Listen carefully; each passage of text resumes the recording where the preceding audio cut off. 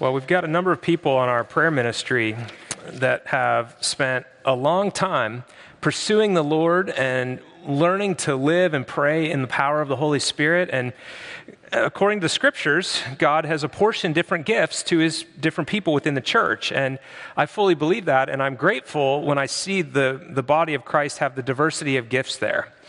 And I bring that up because some of the folks in our prayer team have an ability to discern things that are beyond the basic physical realm.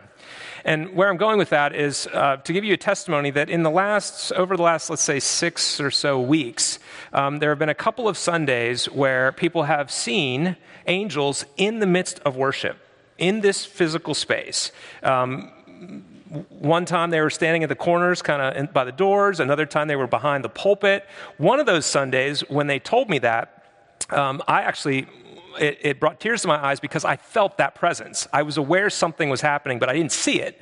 But I was aware that something was going on in the spiritual realm that was different than, for whatever reason, was different than a typical Sunday from my subjective experience of it. And I bring that to our attention this morning because it's so easy for us to miss the spiritual realities because we're caught up just in the physical world. To quote a movie that I really like, The Matrix, it's the world that's been pulled over our eyes, and it blinds us. We don't see the spiritual realities. We're not walking in an awareness of God's kingdom in our midst quite often.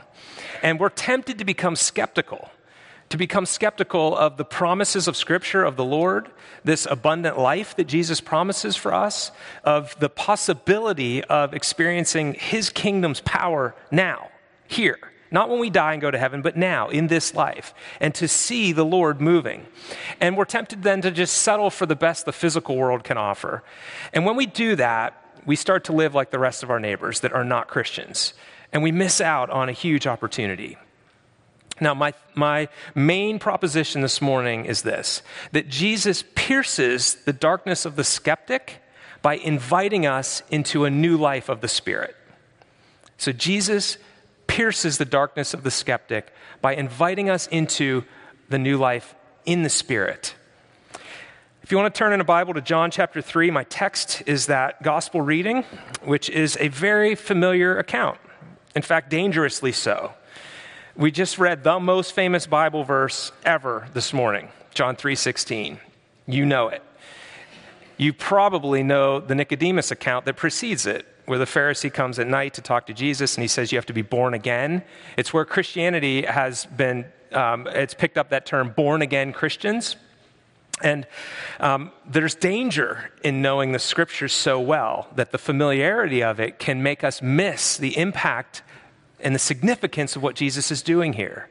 So this morning, if you actually have never read this account, I sort of envy you. I really do, because it's like one of those really great movies or great novels. Once you've read it once, you can never have the experience of that first time going through the account or watching the movie, right? And I wish I could go back and read certain books again for the first time with those fresh eyes. But I am grateful also to have the familiarity of the scriptures, so we have to move on to that. But this morning, I'd like to look at this passage and recognize that it is inviting us to a new life, but it's also warning us against resisting that new life. And so there's an invitation here and a warning. I'd like to look at this passage under the phrase, we know. It's kind of bookended in there. Verse 2 and verse 11 both say we know. Nicodemus says we know, and then Jesus says we know. And they are speaking from two totally different perspectives. And they are both speaking on behalf of their respective faith communities. So when Nicodemus says we know, he's speaking as a Pharisee. We, the Pharisees, know. And they've come to an important conclusion. We know, Rabbi, that you are sent from God, for no one can do the signs that you are doing unless God was with him. That's right. That's correct. That's true. They have made a correct deduction there. They've watched Jesus do one miracle after another, cast out demons, heal people, and they've come to the conclusion that this is impossible apart from the power of God. Therefore, Jesus, this rabbi, must be sent by God. The problem is they're not ready to embrace the implications of that. If he is in fact come from God and has the power of God, then what he says is going to require change on your part. And the Pharisees are not ready for that. It's going to be a big systematic change, and they are caught in a pattern. Their life, their system is not easily going to be changed, which is why Nicodemus has to sneak there under the cover of darkness, because the minute they find out that he's actually starting to listen to this man sent from God, his world is about to change. And so he's not sure he wants to change. I want to note something about this. Jesus welcomes skeptics. He really does. He welcomes skeptics. He never turns us away when we go seeking answers. And I was going to, originally when I started working on this sermon, I was going to say sincere seekers. But the truth of the matter is, even the insincere ones he welcomes. The people that were trying to trick him, he welcomed them. They sent people from their group to go and try and trip Jesus up so that he could get caught in his words and they'd have a reason to condemn him. And you know what he did? He received them anyway. And then he gave them the wisdom that he had as the Son of God. And of course, refuted their traps, and he wasn't able to be trapped because he's the Son of God. But he still received them, even knowing their intentions. So the Lord is just so gracious to us constantly. So what happens here is this Pharisee comes under the cover of darkness, and Jesus doesn't condemn him for it. He receives him. But he doesn't just keep it on the superficial level. Jesus pulls it up to the spiritual level where the kingdom of God is at work. That's why I started with the illustration from angels. Jesus is calling us up to the kingdom of God. There is something else at play in this world than just the physical realm that we see. There is more at stake, and there's more of an opportunity for us. So we know that you're sent from God, but then he's kind of stuck there. And so Jesus says, Jesus' response 3 times, he says, truly, truly. So he's about to say something really important. Truly, truly, amen, amen, verily, verily. Listen to this, basically. He's saying, listen to this. This is really important. Truly, truly, unless you're born again, you can't even see the kingdom of heaven. Can't even see it. You don't even know what you're missing. You are spiritually dead and you cannot see it. And I will give a testimony to that before I became a Christian, I didn't know what I didn't know. I was totally blind to it. And I was from a church family. I mean, we went to church every Sunday, and I did my duty. I went with my family because that's what we did. And it was like the world's been pulled over my eyes. I could not see any of it. It was just basic religion. And I was doing it because that's what we did in my family. I couldn't see it. I was spiritually dead, and I didn't even know it. And anyone in here who's become spiritually alive, you look back and you recognize that's true. You didn't know you were dead until you became alive. And then he goes on and he says something even further. He says another thing. Truly, truly, I say to you, unless you are born of water and the Spirit, you can't enter the kingdom. You can't go into it in your physical strength. This is a work of the Holy Spirit. It is spiritually discerned. It is empowered by the Spirit. You have to be born of water, which could mean physical birth or baptism. It might actually be intentionally ambiguous because both would apply. You have a physical birth, and then you have the sacrament of baptism. It's the Holy Spirit then. You have to be born of both water and the Spirit. So the Spirit of God comes into a person when he or she is made alive, made new, born again, to use that term. So we become alive now, and we're able to start to discern that there's more going on. And then he says a third time, truly, truly, I say to you, we speak of what we know. You Pharisees are saying what you know. We know. Well, Jesus and his apostles, his disciples, let me tell you what we know. Truly, truly, I say to you, we speak of what we know, and we bear witness to what we have seen, but you do not receive our testimony.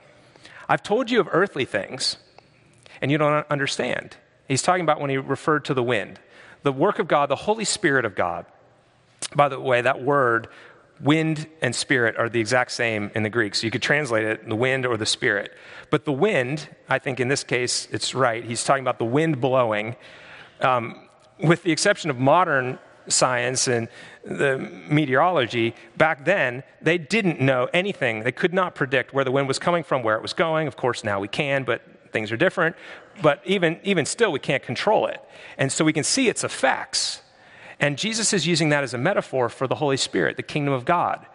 The kingdom of God, they couldn't predict it. They don't understand. And he goes, how can this be? He's just so confused. He's thinking down here on the physical realm, and Jesus is saying, come up to the spiritual level where the kingdom of God is. We speak of what we know. We've seen this. Jesus is saying, No one's come from heaven except the Son of Man. In other words, I've been there. I've been on the other side. I know what I'm talking about. And here I come bearing witness to you, and you're not receiving it. You're still down here in the physical world. Come into the kingdom. Come in and experience this. And he is then inviting him to consider something from what the Pharisees would all know. The account of Moses and the serpents in the wilderness. So God's people grumbled against the Lord, and in judgment, God sent snakes, poisonous snakes, into the camp, and they bit a ton of the Israelites, thousands of them. Poisonous, life-threatening bites. And then, though, to provide a gracious way for them to be healed, he told Moses, fashion a bronze serpent and hold it up on a stick. And if anyone from Israel comes and looks at that serpent, then that person will be healed. And then Jesus takes that and he points to how he fulfills that. He says, as the serpent, as Moses, and this is in verse 14, and as Moses lifted up the serpent in the wilderness, so must the Son of Man be lifted up, that whoever believes in him may have eternal life. Now, it's right here that we in the evangelical world, in the Bible preaching and faithful churches, miss something huge. When you hear eternal life, do you think kingdom now, or do you think when I die, I go to heaven? So oftentimes we think, he's talking about when I die, I can go to heaven. But that's not what he's saying. He's saying eternal life. And he's speaking of a life that can happen now. In John's gospel, this is all the way through. I did I'm grateful for computers because you can do all sorts of searches. So I punched in the word life, Matthew, Mark, Luke, and John. It popped up 88 times. 48 of those were in John's gospel alone. So John's gospel, half of the references of all four of the gospels is right here. Life, this new kind of life, is so important.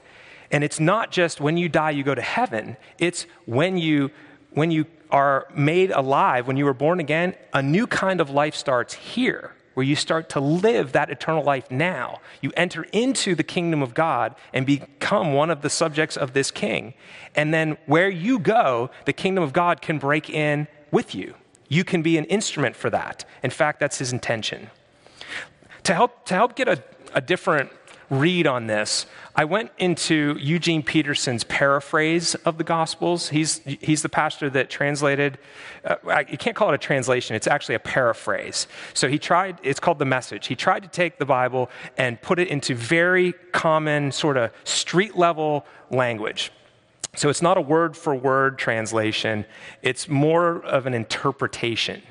And I went through in the Message and looked up everywhere the word life occurred. And I just want to read 4 of a whole bunch of these passages to you.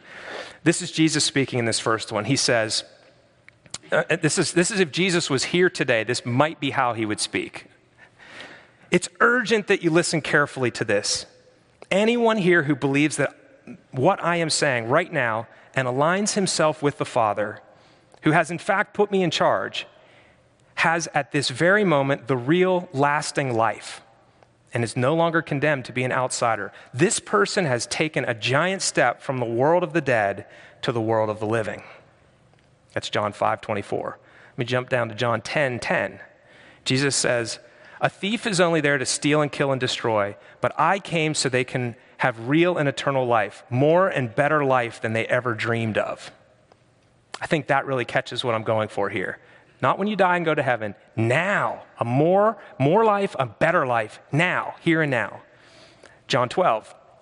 In the same way, anyone who holds on to life just as it is destroys that life. But if you let it go, reckless in your love, you'll have it forever, real and eternal.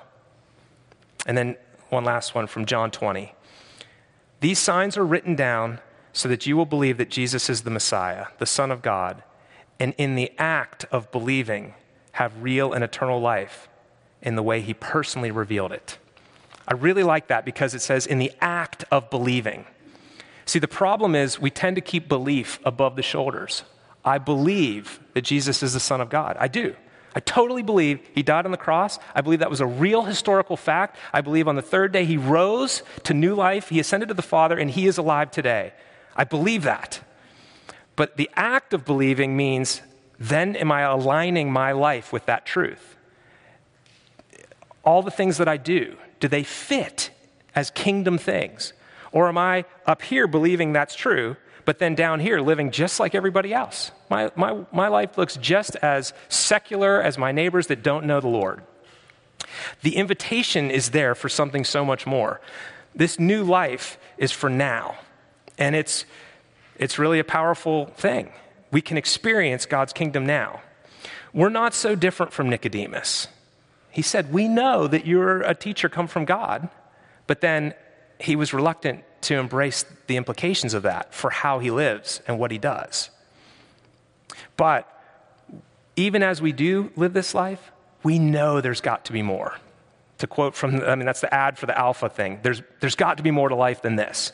We suspect that. As we live like our secular neighbors and our non-believing friends and we pursue the things they pursue, they come up flat and we start to sense it. And we think, Jesus died for this. There's got to be more to this. There's more to this life, this spirit-filled life. What does it look like? How do I get there?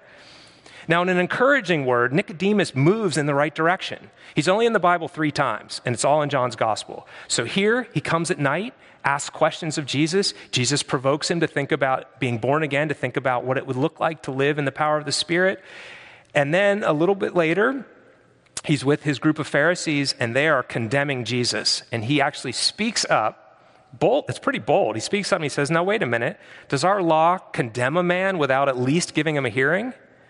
And then, of course, they curse him for it and they, talk him down. But he's now starting to align his thinking and now his words with Jesus and the kingdom of God.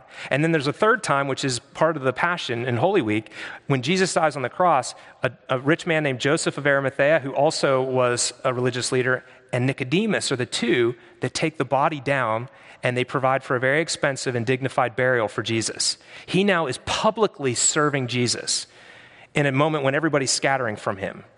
So Nicodemus is moving from thinking just worldly to alignment with the kingdom of God. And we don't know what happens. We don't know beyond that. But we've got that little bit, and it points us to how his activities, his words, and his behaviors are starting to line up with the kingdom of God. Now it's Lent, and this is a natural time for us to reflect on our lives and ask questions. The question I'm asking is, how much do my actual words, thoughts, and deeds line up with what I say in my head I believe to be true about Jesus? That he is alive, that his spirit dwells within me, that his kingdom has come and is breaking into this world. So I was thinking, how can I filter this? What kind of a filter could I put over all that I do that would help test it? Well, I went to the vision that we've been using as a church for the last, 4 or 5 years. In fact, Rusty, if you'll put that up on the screen, it's okay if you can't see the words from back there. You've probably seen the image. It's in our connection guides from the last 2 times. It's on our website. It's hanging up in the staff conference room. It's a football field picture, and on both end zones, it shows things that are an end in themselves. On the top, it's the Great Commission, go and make disciples. And on the bottom are the 4 central ministries. And I would like to use these 4 central ministries as a filter for us to consider all that we say, do, and think. Worship, belonging, mercy, and mission. Those are the 4 things. And if you need to think in terms of shapes so that you remember something from this sermon, think triangle. Up, in, and out. The 3 dimensions of the kingdom of God. Up is our relationship to God. In is our relationship to the community of which we are a part. And then out is our service to the world and our witness to the world. So there are 4 things because out goes in mercy and mission. So mercy is simply serving those in need. That is a good and righteous end in itself, to simply care for those who are in need. Mission is telling God's story. We're witnesses in this world. We know the big story, we know how it ends, and we know where we fit in it. That gives us something to offer to the world, to tell them the story. It's good news. Worship, what we're doing now, and not just in church, but everywhere, is expressing love and devotion for God. There are tons of ways that we can do that. And then belonging is knowing and loving one another. So we can be intentional about ways to love one another. And when I say one another, I'm talking about Christians, the church. It's the church being the church. Now, back up for a minute. Take a look at your weekly calendar and ask yourself, how many of the things that I do in somewhat directly, let's say, support those 4 things? Expressing love for God, knowing and loving other Christians, serving those in need in the world, and telling God's story. And I might suggest that if you're doing things that don't lead to that, stop. Stop doing those things. Find something else that would be more of God's kingdom. Now, motives, of course, are everything. So I'm not saying quit your job. Your job can be an act of worship. Whatever you do, make widgets. You're making widgets. You can, in fact, do that as an act of worship to God, where you go to work thinking, God, I'm working as a laborer unto you.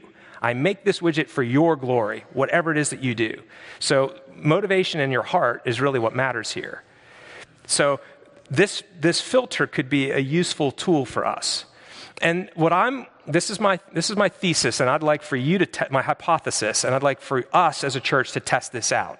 Start aligning with those 4 things. Start doing whatever you do, start doing it for that end. And I'm believing that the Holy Spirit is going to start to transform not just you, but those around you. You're going to start to see God's kingdom break in. The physical world that's been pulled over your eyes will be lifted back, and you will start to see things from God's perspective. You will see life transformation. You will see people responding. You will hear from the Lord. You will start to really have a cooperative friendship with God.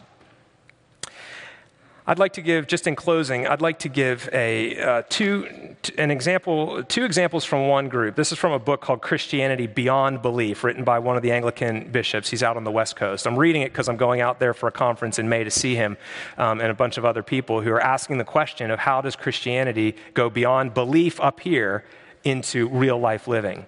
And in here, a woman sends him an email. His name's Todd Hunter. He's the bishop. A woman sends him an email sort of surprised when she starts to live her life in service of others, with cooperation, with asking the Holy Spirit, how can I serve? And then she goes and she actually does something. She prays and hears and then acts on it. And this is what happens. She says in the email, Todd, we had our first meeting. She's in a group of 3 people that decided to do this. Todd, we had our first meeting this week and it went great.